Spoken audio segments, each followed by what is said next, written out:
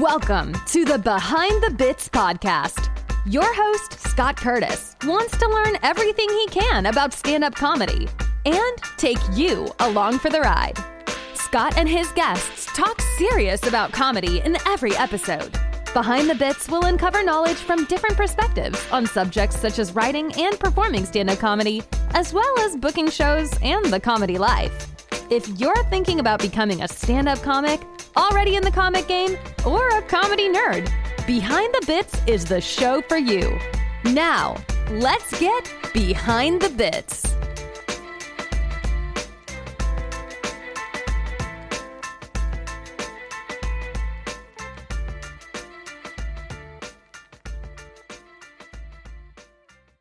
Hey, BTB buddies, I've got Johnny Beehner as my guest for this episode. Found Johnny when I was perusing dry bar comedy specials, and I really liked his. And it is in the show notes, so you can pull it up and watch it on YouTube in the show notes. You don't even need to get the dry bar app. Johnny has a background in improv and studied at the Second City in Chicago and the Upright Citizens Brigade in Los Angeles. Here's something cool. He was the last first-time comedian on Late Night with David Letterman. So in 2015, he was the last first-timer to be on the show. Dave had a bunch of people that had been on the show before after that, but he was the last first-timer. Johnny made the cut. He's been on Fox's Laughs. He's been on Gotham Comedy Live, and he appears on the Bob and Tom Show. A lot of my guests have been on the Bob and Tom Show, but he's been on the Bob and Tom Show many times and is a regular.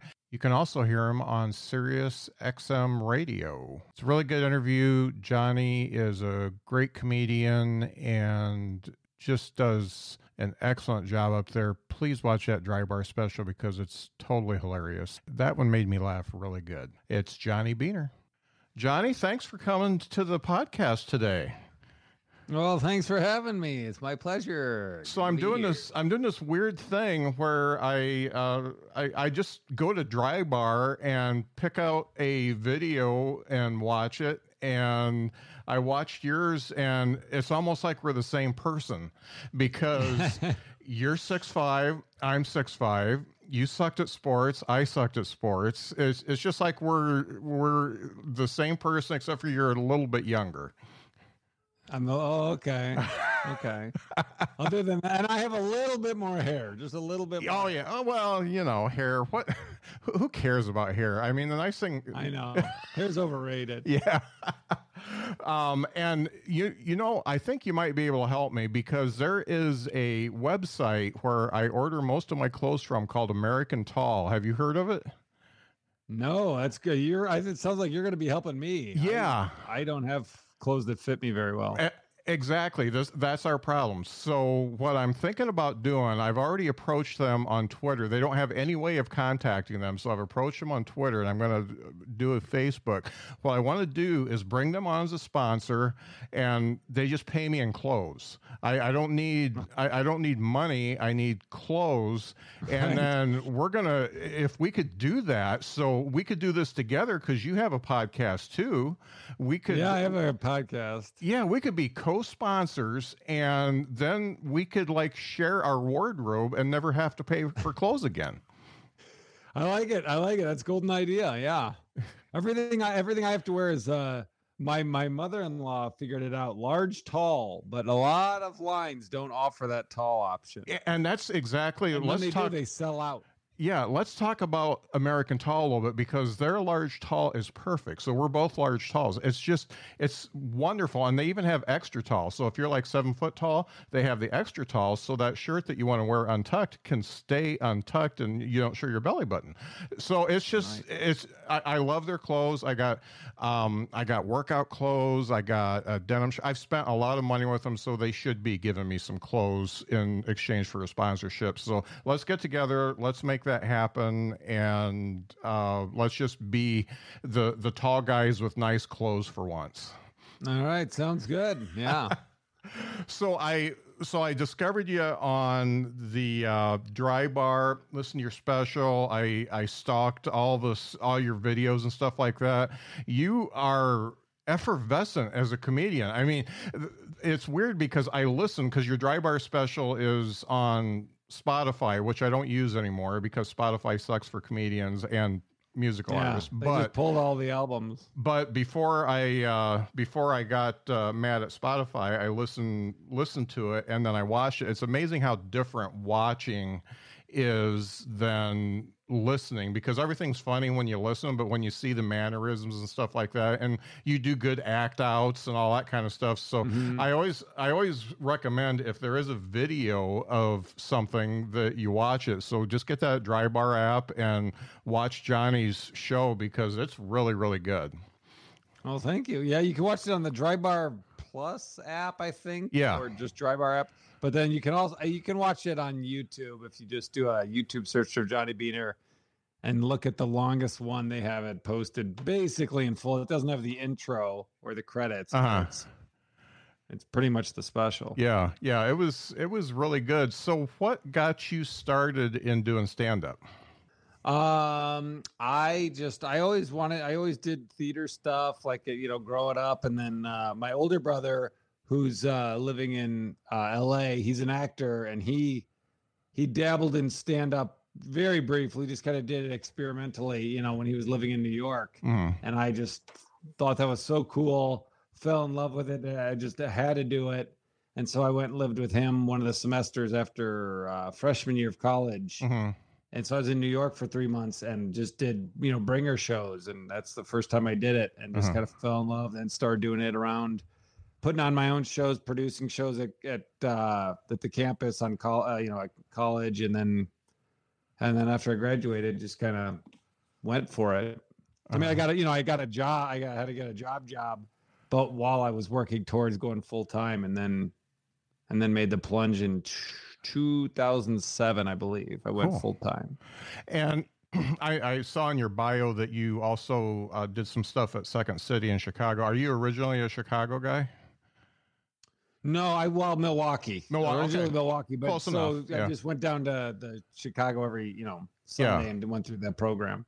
You've definitely got that Midwest flavor to your comedy that works so well. I mean, I'm from South Bend, Indiana, so just a hop. Okay. I'm just on the other side of Chicago from you, so it's it was. For some reason, Midwesterners just love to hear other Midwesterners do comedy. Yeah, that's so funny that you said. I'm glad to hear that, because, we lived in LA in 2015. We moved to LA, and it was great. We were there for 4 years, and we just knew I'm a Midwest guy. I like the Midwest better. LA was cool for what it was. It had its pluses, but I'm so much happier just being back, and I'm in Madison now. Oh, okay. Wisconsin. Yeah. So that's where we live now. And that's, but I just like the Midwest better. So I'm glad that it comes across as a good fit. Yeah. I mean, we can pick each other out of a crowd pretty easy, I think, just by saying "ope," then and we're good to go. You're like, oh yeah, Midwest. Yep. So one of the cool things that I read was that you were one of the last stand-ups on Letterman. And yeah, it's funny that you mentioned last week you had Eddie Brill, right? Yeah. Because I was he had me on his the Great American Comedy Festival, and I met him at the Laughing Skull Festival in Atlanta, and we kind of hit it off, and kept in touch, and then he had me on that, and we were talking, and then he was no longer the person booking it. Yeah. And so, that stinks, but he's a great guy. He's a good friend. Every time I go to New York, I reach out to him. 2015, I did Letterman, and I was the last new comic they had. So I was the last comic to make their debut. Oh, wow. Was that kind of weird? Was the studio kind of weird going into it because they knew it was the end? No, it was January, and he didn't leave till May. Yeah. So, I mean, and I'd never been there, so it's not like I was like, ooh, Yeah. this seems different than normal, you know. I was still crapping my pants for my own reasons. Yeah. You know? Yeah. But yeah, it was very surreal and exciting. I bet. So, I mean, you get like 4.5 or 5 minutes when you go out there. How did you know that 5 minutes was ready when you got out there? Well, so here's kind of the story of how it happened. So I submitted and he reached back. He reached back the booker that was doing it when I did it and said, you know, this is a good set. I'd love to work with you and and have you on hopefully sometime. And this was before it was announced that he was retiring. Mm-hmm. And then we'd go back and forth and I didn't really get a whole lot of response. And I was like, oh, okay. And then he announced he's retiring, and I was like, it's just not going to happen.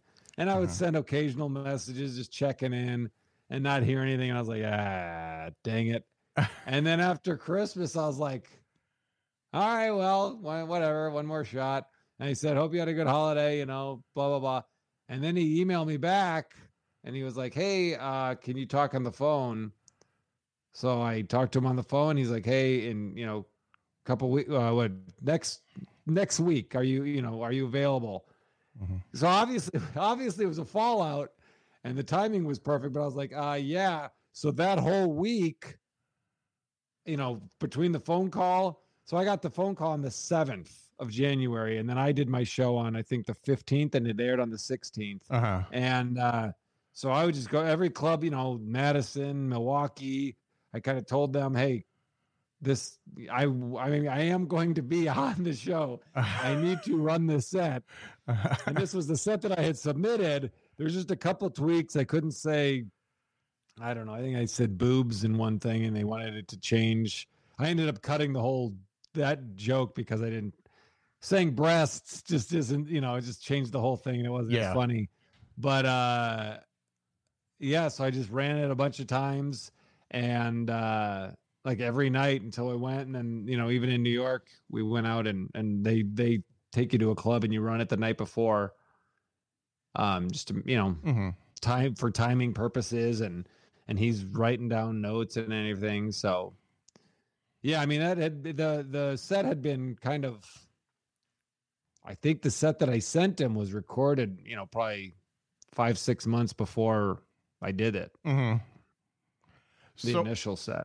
So thinking about when you started and working, you know, essentially in improv and doing the bringer shows and things like that, when did you realize that, hey, I'm good enough to be on Letterman, or I think I'm good enough to be on Letterman?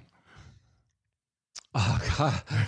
I don't know if I ever felt that way. I don't even know if I still feel that. I mean, I have such, I don't know. I mean, I don't know if I've ever felt like that. I just was like, hey, it's not going to happen if you don't put it out there, you know.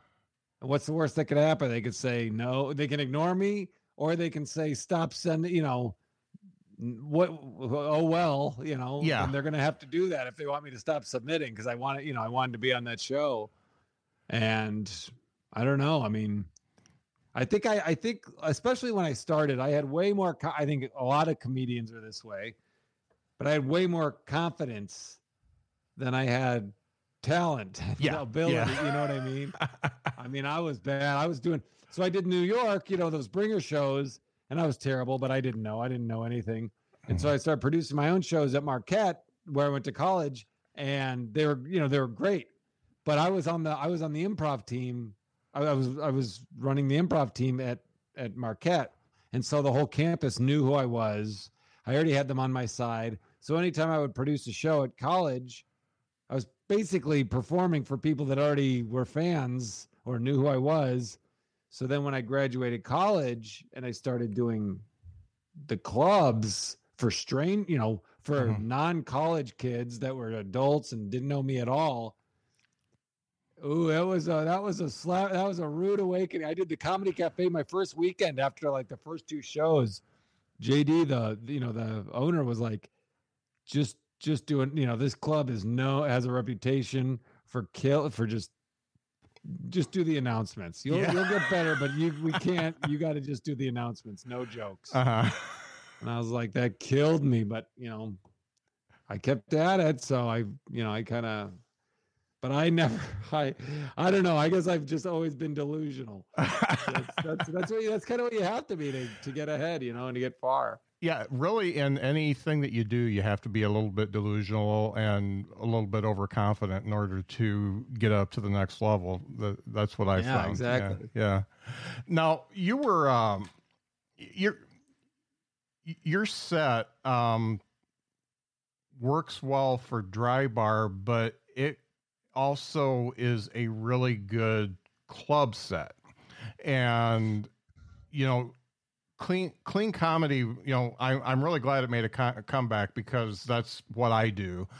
And I'm glad Gaffigan and Bargatze did their thing and made it so clean comedy is a little bit more acceptable. Yeah, yeah.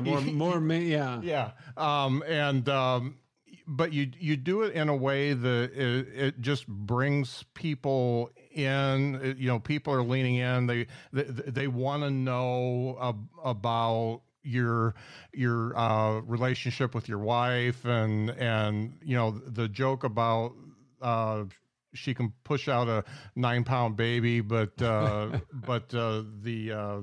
commercials on Hulu, it breaks her, and it's just great stuff, and it really keeps people in. So when you started doing comedy, was it anything like that, or did that have to grow as you grew as a comedian? Yeah, that definitely was very different. Like when I first started, I was very, very silly. And it's still silly, but like it was very abstract. It was very, I've always been a big fan of like Steve Martin and stuff, or just weird and different, and non-sequitur type stuff. Yeah, that's type of stuff. And so I was a lot more heavier on that. And then I kind of became, as I put sets together and just was a comedian longer, kind of fell into becoming a storyteller. I just kind of my true voice kind of came out, and I am, my set is more like storytelling and stuff like that. And you just write. Everyone always says you write about your life and write about what you know. And now I have children and I have a wife and and so that's kind of what the act has evolved into. Whereas before, I used to be like just the perfect comedian for a college, and I would do college shows. And now I'm like, man, if I do book a college show, I gotta look in some old notebooks. Yeah. I don't want to hear about, my wife and having kids. Uh-huh. So it's definitely evolved and changed, as my life has changed. It's definitely reflecting what's going on in my life. Yeah. Do you seem really, really comfortable on stage? Is that true, or are you just a nervous wreck before you go up? No, I am pretty comfortable on stage. I have my shows. If the stakes are high or there's certain, important people there, or if the stakes are high and it's like, oh, this one performance will affect my future, that's obviously, but I think it's just a background, and I did speech in grade school and theater, and I've just always loved, I'm one of 7, I'm the middle child in a family of 7. So okay. I always make a joke that I need attention. Yeah. And so this is where I get it. I never got it, at home. I was always overlooked, so I crave the spotlight. Yeah, no doubt. You're the Jan Brady of your family, so that's cool. Yeah, exactly. When you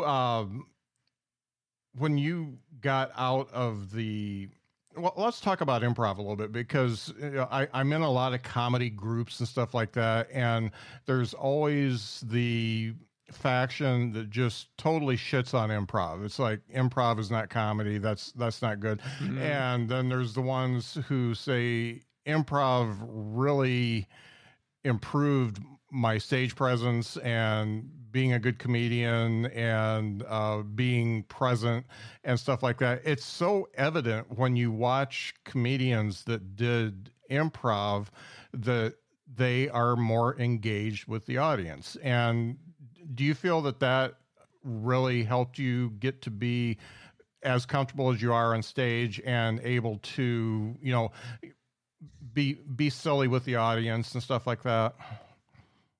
I think it definitely helped as far as my comfortability on stage because, I mean, you're out there kind of on a wire with no net when you're doing improv, and you do that so much, you do get used to being on stage and not knowing what's going to happen, and so it definitely helped with being comfortable on stage.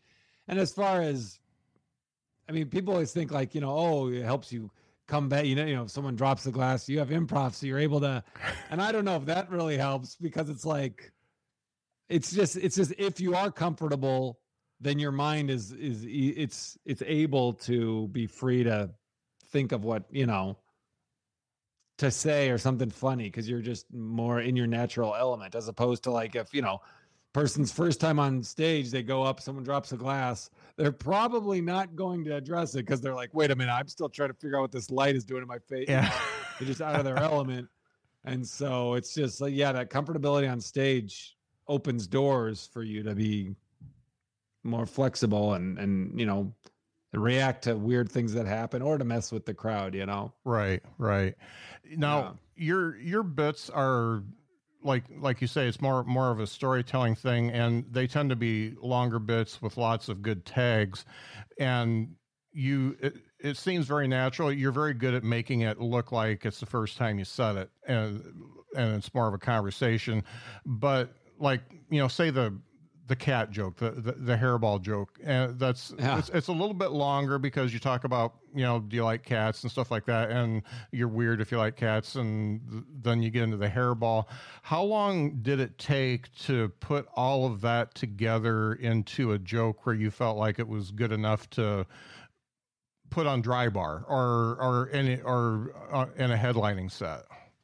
I think that joke, I had that joke for a while, and that was kind of a good closing joke before I ever did the dry bar. So I knew that one was strong and that I wanted to be on there. Mm-hmm. But I mean, the cat hairball, waking me up and being on my pillow, like that happened, it's true. Yeah. So it's kind of like, that's one of those bits where it writes itself and you're like, I just have to tell the story and just kind of milk every beat. But, yeah, a lot of, I mean, that particular one, I don't know. That's kind of one thing that's frustrating is like when you put it down, either, on the dry bar special or on an album, it's out there. Yeah. And I am not one of these comics that, okay, my album's done, I will never do those jokes again. Yeah. I gotta evolve into the next album. Yeah. And so I'm still doing those for a little while. And then you come up with tags, or you make it stronger after it's been recorded. And you're kind of like, what am I doing? Why am I putting the energy into strengthening this bit that's already been recorded, It's frustrating. Yeah. And so, I mean, no joke is ever really done, I don't think. Right. Yeah. And do you, as far as your writing process goes, coming from the improv, are you more of a, you have it written down exactly how you want to say it, or do you take ideas on stage? How do things get on stage for you? I mean, I do all the different ways. It's funny, when I started, it was, I'd be at a computer and Mm-hmm. I just write from scratch, and that's how I would do it. I mean, I have notebooks of typed papers that I printed out. That's how I would do it when I was in college and putting those shows together. And it was just, okay, rehearse. And now it's to the point where I will write in a notebook, just to make sure I'm writing and doing my, morning pages or whatever, just to get it out. But I mean, I think the best way that I write, which I should do more, is if I just going for walks and just put my mind like, okay, I'm on stage, and just talking to myself as if I am on stage, because that's when I come up with stuff. But I don't do like, I don't know, Bill Burr, Louis C.K., whatever, where they're like, oh, I'll just work it out on stage. Because I've done that enough. I mean, things come to you on stage, but I don't like take an idea with no beats and go on stage, because I've I have tried that, and I have had my wiener in my hand. Yeah, so have I. In front Yeah. of a crowd with nothing to, it's like, huh. And the funny thing is, it's not just that premise sucks. It's the fact that it sucked and nobody reacted in any way, and you don't even want to get into your good stuff at that point. You're so mad at yourself for doing it that you're like, I don't even really need to be up here anymore. Yeah. Yeah. And that's what's frustrating is like you're upset, like in your head, you're in trouble, and they don't know in the audience. They're like, okay, where's he going? Because they think, oh, he's getting to it. He's getting to it. And in your head, you're like, no, that was it. That was it. There's no end game here. It's a punchline-less joke. Right. Yeah, that could be brutal sometimes. Yeah.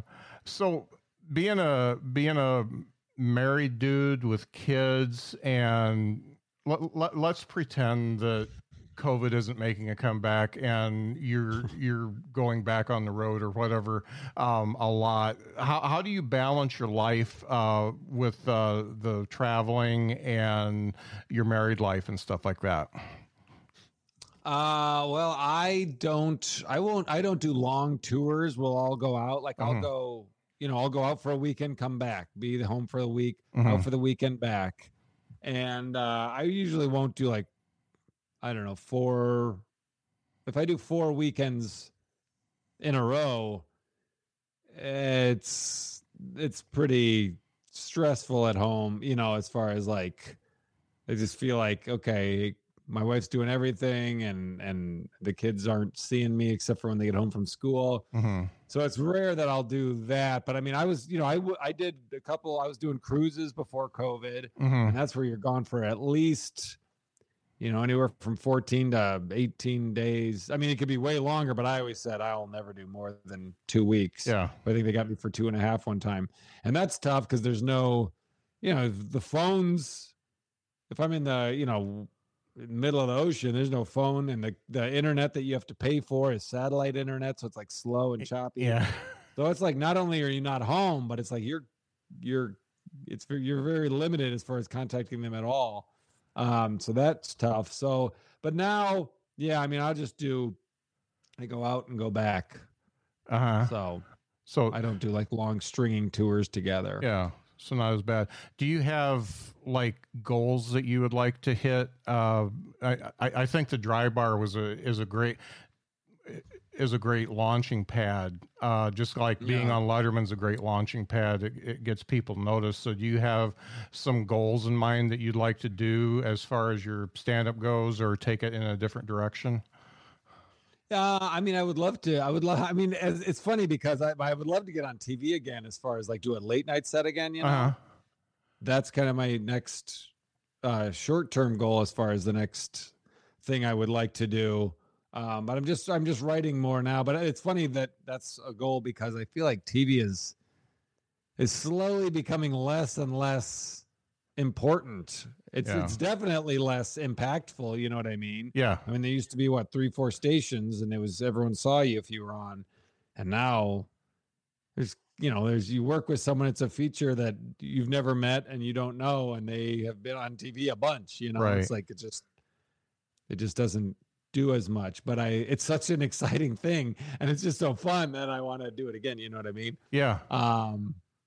But yeah, I don't know. I mean, I just kind of want to get this. Is my goal is to have people coming to the club, like to be able to pack a club because my name's on the billboard, not because, let's go see comedy. You know what I mean? Right. Yeah. That's the end game goal. And if I can get past that, that'd be great. Yeah, that's really good. And what do you do as far as self-promotion to get to that point where you've got those true fans that will show up wherever you show up? Well, I'm trying. I mean, I plug everything on my shows and try to get people to follow me. I used to collect email addresses and work on my mailing list, to keep in contact and have it specified by each city. And then I couldn't read their. I got to figure out a new system. I got to do it on an iPad or something. Have them enter it themselves. Yeah. And give them swag. as motivation for them to sign up, because I don't want anyone breaking an iPad, but I need I just can't read anyone say, or I don't know. There's so many people would fill them out and write jokes on there. And then I have to get home and manually enter them. And so I kind of stopped, and I haven't restarted doing that. I mean, you can join my mailing list through my website, but I don't know how, Actually, it's not bad. I actually put a pop-up on mine, and I get, maybe 10 a month. That's good. Yeah, that's good. I mean, it's not terrible. What's funny is mine. I have to talk to my web guy, because the default, like when you say the state you're in, the default is, Alabama, because it's the top one. Yeah. And so I'm like, I would get these because I get notified every time I get a new one. I'd be like, oh wow, another Alabama. Like everyone from Alabama. It's like, so he needs to change it so that you have to select it, like where it says, select your state. They just ignore it. And so it just stays on the top one. Right. But I have to have it changed to where it forces them to pick, because now they're all in it. I don't know where half of mine are, because they're all from Alabama. Maybe they are all in Alabama, because I'm in Alabama now, and I'm actually in Madison, Alabama. We're in the same town in different states. So maybe they are you're in Madison, Alabama? Yeah. Yeah. Oh, wow. So it's right by Huntsville. And we've got a comedy club here, so maybe you should come down and do a spot. Maybe all your true fans are here. Yeah, all those people from the last few years. What is the club? What is the club by you? Stand Up Live. Oh, okay, cool. I think it is. It's an offshoot. It's owned by a bigger comedy club, but they call it Stand Up Live. Is it a levity? Is it a levity room? It might be. How old are your kids now? 8, 7, and 3. Okay, so at least your 8-year-old, do they have a idea of what Dad does for a living? Well, yes, they know what I do for a living. And what's funny is so I had 2 stories. So when my set for Letterman was written, I had my daughter, because we have girl, boy, girl. So I had my daughter, and my wife was pregnant with my son. And then between performing that set and taping it, and then submitting it, my son was born. And so I didn't change it. I talked with the booker, and he was like, well, do you want to change it? And I was like, I think just do it how it is. So in the act, I talk about how my wife's pregnant, but when we went, so I went with my wife and my son to New York for the taping, and my daughter stayed with my mother-in-law. So I'm on stage talking about she's pregnant with my son, but he's actually backstage, and they were hanging out with Ella Henderson and the band that were on. It's cool, as we got a picture of Ella Henderson that performed right after me holding my son. So that was kind of cool. Yeah, to show him when he gets older. But then as far as them knowing what I do, so everything's shut down. We had no work for a year and a half. And then it started slowly opening up, and I got an outdoor gig in Port Washington, Wisconsin. And I was so excited. I was like, because I did a ton of Zoom shows, and I was like, this will be great. This will be perfect. A live audience. They're probably starving for entertainment. I am starving to be in front of a live audience. It's going to be awesome. I'll bring my son. It just, why not? He can see me for the first time. It'll be awesome. So I bring him, and nobody is masked except for me and him. It's just one of those parts of Wisconsin where it's like they just not, they're going to pretend COVID isn't existing. Yeah. And then I realized, so, an outdoor show at a restaurant is not an ideal show. It's just not, when you're doing comedy, there are shows that suck, but you do them because you're a comedian, you want money, or you just, that's what we do. We do comedy. But after COVID, I was like, I forgot about that. I was like, oh, it's a show with a live audience. This is going to be great. I'll bring my son. So he's watching me. And I mean, this was an awful show. They're like, no one's masked. I'm doing jokes addressing COVID because you got to talk about it. This is weird to just ignore it. Yeah. And they're like, yeah, we don't wear masks around here. And I'm just like, oh my God. And I'm making jokes like, oh, you guys probably think it's a hoax. One guy's like, it is a hoax. Like, oh, okay. And then one guy, so it's a restaurant. Some guy's walking out to his car. He wasn't even at the comedy show. And he yells out, you suck.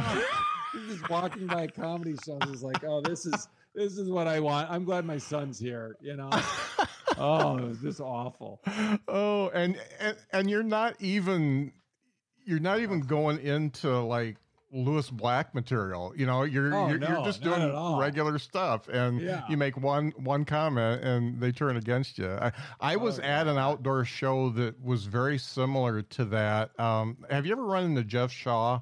He does. Oh yeah. Yeah. So I saw him. Jeff Shaw, I bet he was the feature act. He was featuring the weekend that I got told just do announcements. Yeah. How funny is that?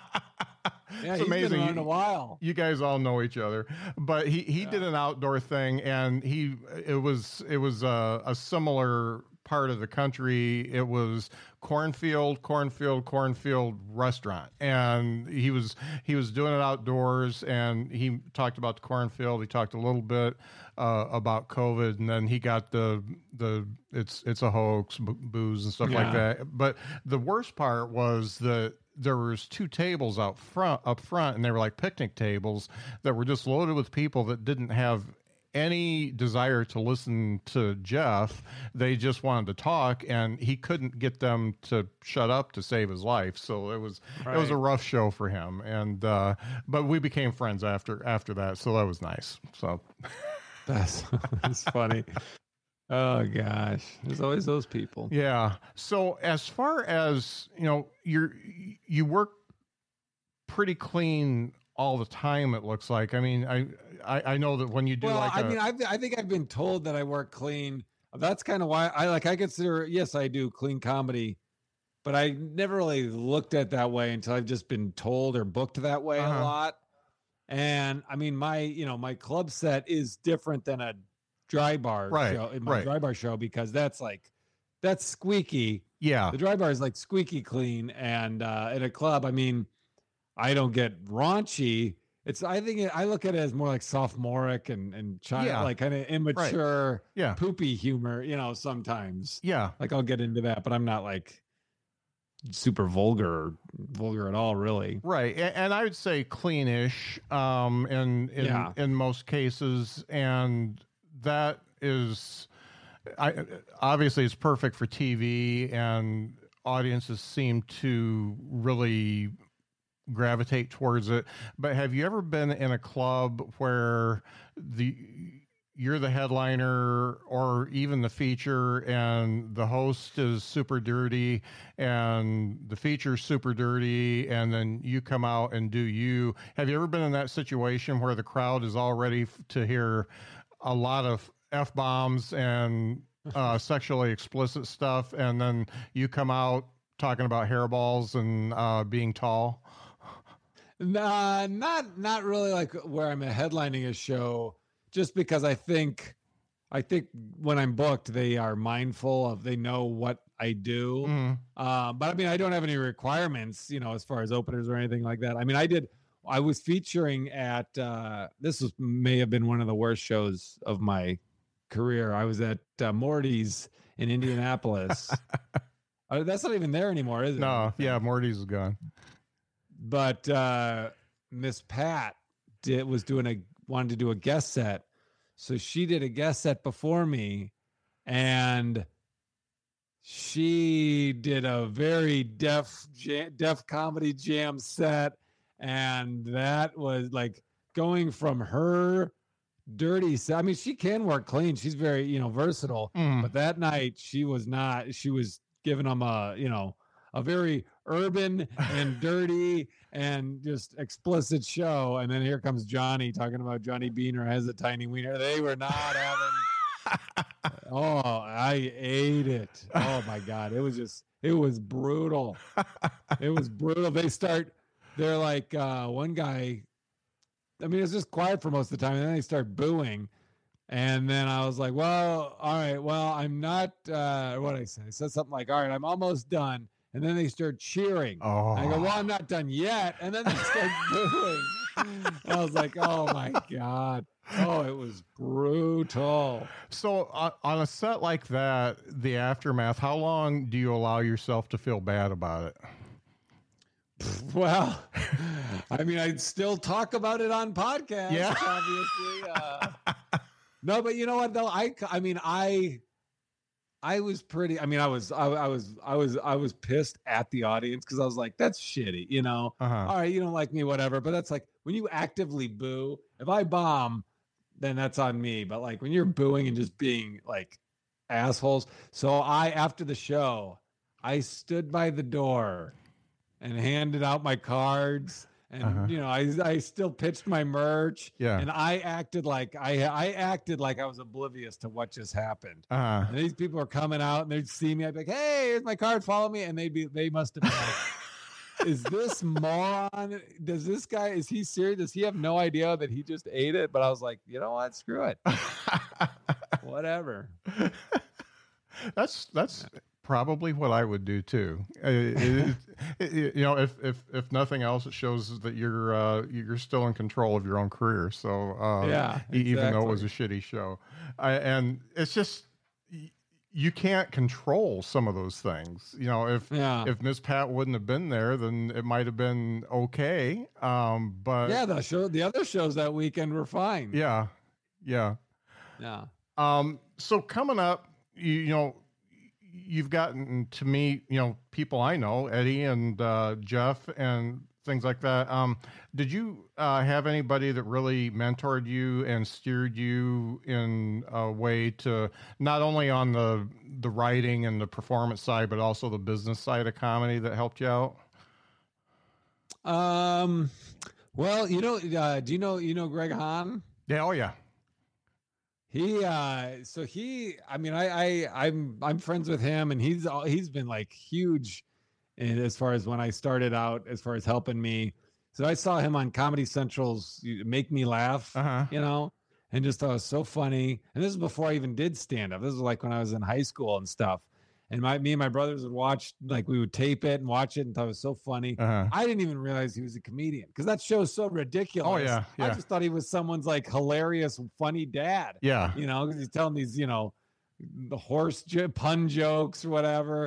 And then my brother was on a plane with him and like a year later or whatever. And was like, hey, were you on Make Me Laugh? And he was like, yeah, I'm on my way to Milwaukee to perform at the Comedy Cafe. And so me and my brother went to see him, and I brought a VHS tape of one of my shows that I did at college. And I, you know, after the show, I was like, hey, it's great to meet you. I'm a huge fan of yours. Hey, here's a tape of me doing stand-up, you know, if you have any pointers or anything. And he's such a good guy. You know, he actually watched it. Wow. And he was like, you know, well, you know, yes, you have potential. You will be funny. And down the road, this is, you know, there's a lot of funny stuff on here. And he booked a gig at what was it, One Liners somewhere is that in Indianapolis? I don't remember where that was. Or it was in Indiana somewhere. I don't remember the city. I don't think that would be Indy, but I don't know what. It closed a while ago. It was in the state of Indiana. I just don't remember. It wasn't Indianapolis. I can't remember the. Do you think it was Fort Wayne, maybe? No, it wasn't Fort Wayne. No, I don't know. I don't think of it, but it's closed now. But he brought me to feature, and I mean, it was great. You know, I mean, I didn't do very good because I was brand new to, you know, real comedy in front of strangers, and I actually ended up getting bumped down to host from feature because he just brought me on word of mouth, like, hey, I got a feature I'm going to bring in there. Like, okay, and I just didn't do good, and the guy that was hosting has been doing it a while. He's a buddy of mine, Mike Marvell from Wisconsin. And so we just we swap. They had a swap. It was just a better show that way. But yeah, I mean, Greg, he would give me contacts. He'd be like, yeah, here, hit up Funny Business, reach out to them. You should be doing their rooms. And then one, you know, he took me out for lunch and we're like going over my act and he's like doing my jokes for me and kind of like, I would do the thing where you kind of, what's it called? Where you you ruin the punchline by in the setup. You kind of blow the surprise. Yeah. So I had a habit of doing that, like just saying too much early. And so he would kind of do my act or do jokes of mine back to me in a better way. And I was just like pissing my pants at my own material. I was like, oh my God, that's so smart. Yeah. But he definitely has helped me a lot. And I also, he's, he is probably one of the funniest comedians I have ever seen. Yeah. I will watch his whole headline set over and over still today. Yeah, he's a nut. He's a nut. It's a riot. Yeah. Well, thanks for... He's probably the biggest one that's helped me. That's great. Thanks for everybody that's watching and commenting. I don't know who Agneta Waiter is. Your dreams online. I think this may be maybe somebody trying to get me on an OnlyFans or something. So yeah, never mind about that.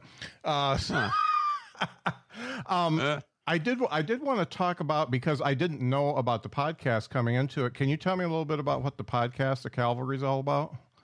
Sure. Yeah. So we are on we've done 86 episodes so far. Exciting.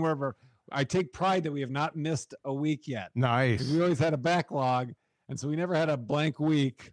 But it's me and comedian Andrew Slater, who also has a dry bar special. He's hilarious. And we did a cruise together. We met each other a long time ago. I think we met each other at the Great American Comedy Festival. Then we've known each other for a while, and then we did a cruise together and hit it off. And then when COVID hit, we were like, he was like, hey, you want to do a podcast together? So basically the gist of the Cavalry is we take topics, we bring up topics that we need backup on. Like, I'm trying to think of it. I mean, we do it every week, and I always struggle to think of what an example would be. Like, a handful of them, like M&Ms should not be eaten one at a time. Mm-hmm. 2 handfuls is a bag of M&Ms. And then you just try to back the other person up. Sometimes it works. Sometimes the other person's like, I can't. I mean, sometimes it's more serious than, M&Ms and stupid shit like that. Yeah. But like so we just bring topics and we try to back each other up no matter how insane. So that's like the bones of it. And a lot of it just ends up being conversation and stuff. But we have fun. Comes out every Monday night, every Monday morning. I don't know when it drops, but there's new ones every Monday. Yeah. But it's the Cavalry, and everyone always gets it confused with the Calvary. It's not the Cavalry. It's the Cavalry. Like calling in the backup. The Cavalry's here. It's that extra L makes it a totally different word. Yep. So like, when we have guests, they're like, I thought it was a religious thing. No. Yeah. So one of the things I like to ask just about everybody I have on, what do you know now about stand-up comedy that you wish you would have known when you started? That is a good question. That's an interesting question because, let's see, what do I know now? There's things that if I had known back then, if there's things that I know now that if I had known back then, I don't know if I would have kept doing it. You know what I mean? Because it's so hard. Yeah. So many things are out of your hands, and you just kind of have to be a dreamer and not know how it works to stay in it. But what do I know now? Oh gosh, that is a good question. I don't do any of your guests ever say I have no idea? I think I've had one or two. Yeah. Oh boy, I don't know. I guess I don't know. I can't think of anything. I mean, I'm trying to think advice of something I would say to myself when I started, but I will let you out of it. How about that? Sure. You can let me hem and haw a little more if you want. Yeah, we'll do some tall guy solidarity there, and I'll just let you out of it. I get a pass. Yeah. As far as this will probably be the last question, but as far as the business of comedy goes, do you feel like that things are starting to get better for stand-up comics, or do you feel like things are getting a little bit worse for stand-up comics, and why? I mean, are you talking about like in the long run in general, Yeah. or are you talking about COVID wise? Yeah, I would take COVID out of it. I'd say in general. I think in general, I think they are getting better in the long run as far as like if you are motivated, you can literally do you can do anything you want. You can reach your audience. You don't have to wait for gatekeepers or anything like that. If you have what they're looking for and what they're interested in, you have a YouTube channel and you're savvy enough to get eyes on you, you can create your own audience, create your own demand. So in that regards, I definitely think that. But with that comes, it's very crowded, Right. and there are people that are excellent at social media, but they are not excellent at stand-up comedy that have decided to do that. So you're competing with that, which is frustrating. So I think it's kind of both ways. But I mean, if you have the skill, I think now is a good time because the accessibility is just so out there and great. I mean, there used to be 4 channels or whatever it was to get on late night. And now there's still late night. There's Netflix. There's, there's just Amazon. I mean, there's so many avenues. Yeah. That's good. Have you ever had to feature for a TikTok star? Yes. Yes, I did once. I don't know if it was TikTok or I think it was YouTube. And I mean, and it's funny. It was kind of flattering how they were like, whoa, like after the show, they're like, whoa, you're really good. Yeah. like they were blown away, and the audience, liked my set, but like they did great because the audience was there to see them. Yeah. And it was them that they saw. And so they were happy. Everyone was happy. Yeah. But it was just fun to, do really well in front of people that didn't come to see me. Yeah. It's such a different muscle. One of the guys I interviewed last year, Corey Ryan Forrester, did during the pandemic. He got really big into the TikToks and the videos and stuff like that. And he doesn't necessarily enjoy it as much, definitely not as much as doing the stand-up.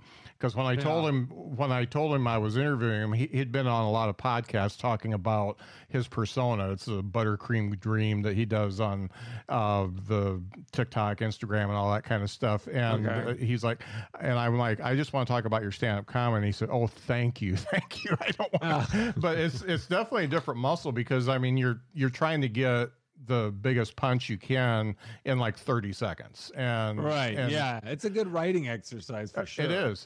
It's almost like doing current event stuff. If you can be different and better at doing a current event joke, then that makes all your writing better. So, yeah. So he's obviously seen like a huge uptick in people coming to his shows because big time. His TikTok. Yeah.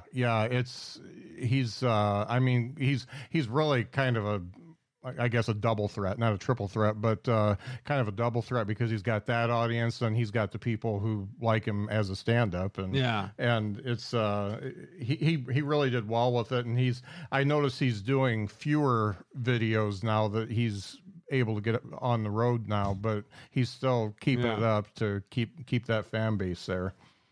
I did that for a while. I'm on TikTok, and I did like because my partner Andrew from the podcast started doing it, and he had a goal of like doing it a new video every day. Yeah. And so I did that, and it's a lot easier to get a video to explode, the numbers to explode on TikTok than Instagram or YouTube or Facebook. Right. I mean, they really explode. So I got, big numbers and big following from that. And then I just kind of ran out of gas after I don't know how long, and just didn't post one every day. And now it's, I haven't posted one in a while. Yeah. But that's a good reminder of you saying that I need to be posting more. Yeah. I just recently talked to Jeff Plitt, and he's got like a few million views and 100,000 followers. And he does all his videos in one day. And he just like changes clothes and does it all in one day. That way he's got all his content done. Like he's got them all Monday. backlogged. Yeah, on Monday or something like that. So I thought that was good. That's smart. Yeah. So speaking of social media, I got your website up. Where can people find you as far as all the socials go? They're all Johnny Comic. Okay. Yeah, JOHNNY Comic. And that's my Twitter. That's my Instagram. I think that's my TikTok. And then that's also my Facebook fan page account. Mm-hmm. Okay. Cool. Johnny Comic across the board. Yeah. Okay. Excellent. It's really been nice getting to know you. And I think you're hilarious. And I really hope 2022 is a great year for you doing comedy. Oh, well, thanks. Yeah, I appreciate you having me on. It's good to meet you and good to chat with you. Yeah. I hope I wasn't too boring. No, you're great. I hope I didn't have too many hems and haws. Yeah. I'm more of a hem and haw anyway, so. That's all right. Yeah. Well, thanks for being on the show, Johnny. You bet. Thank you. Mm-hmm.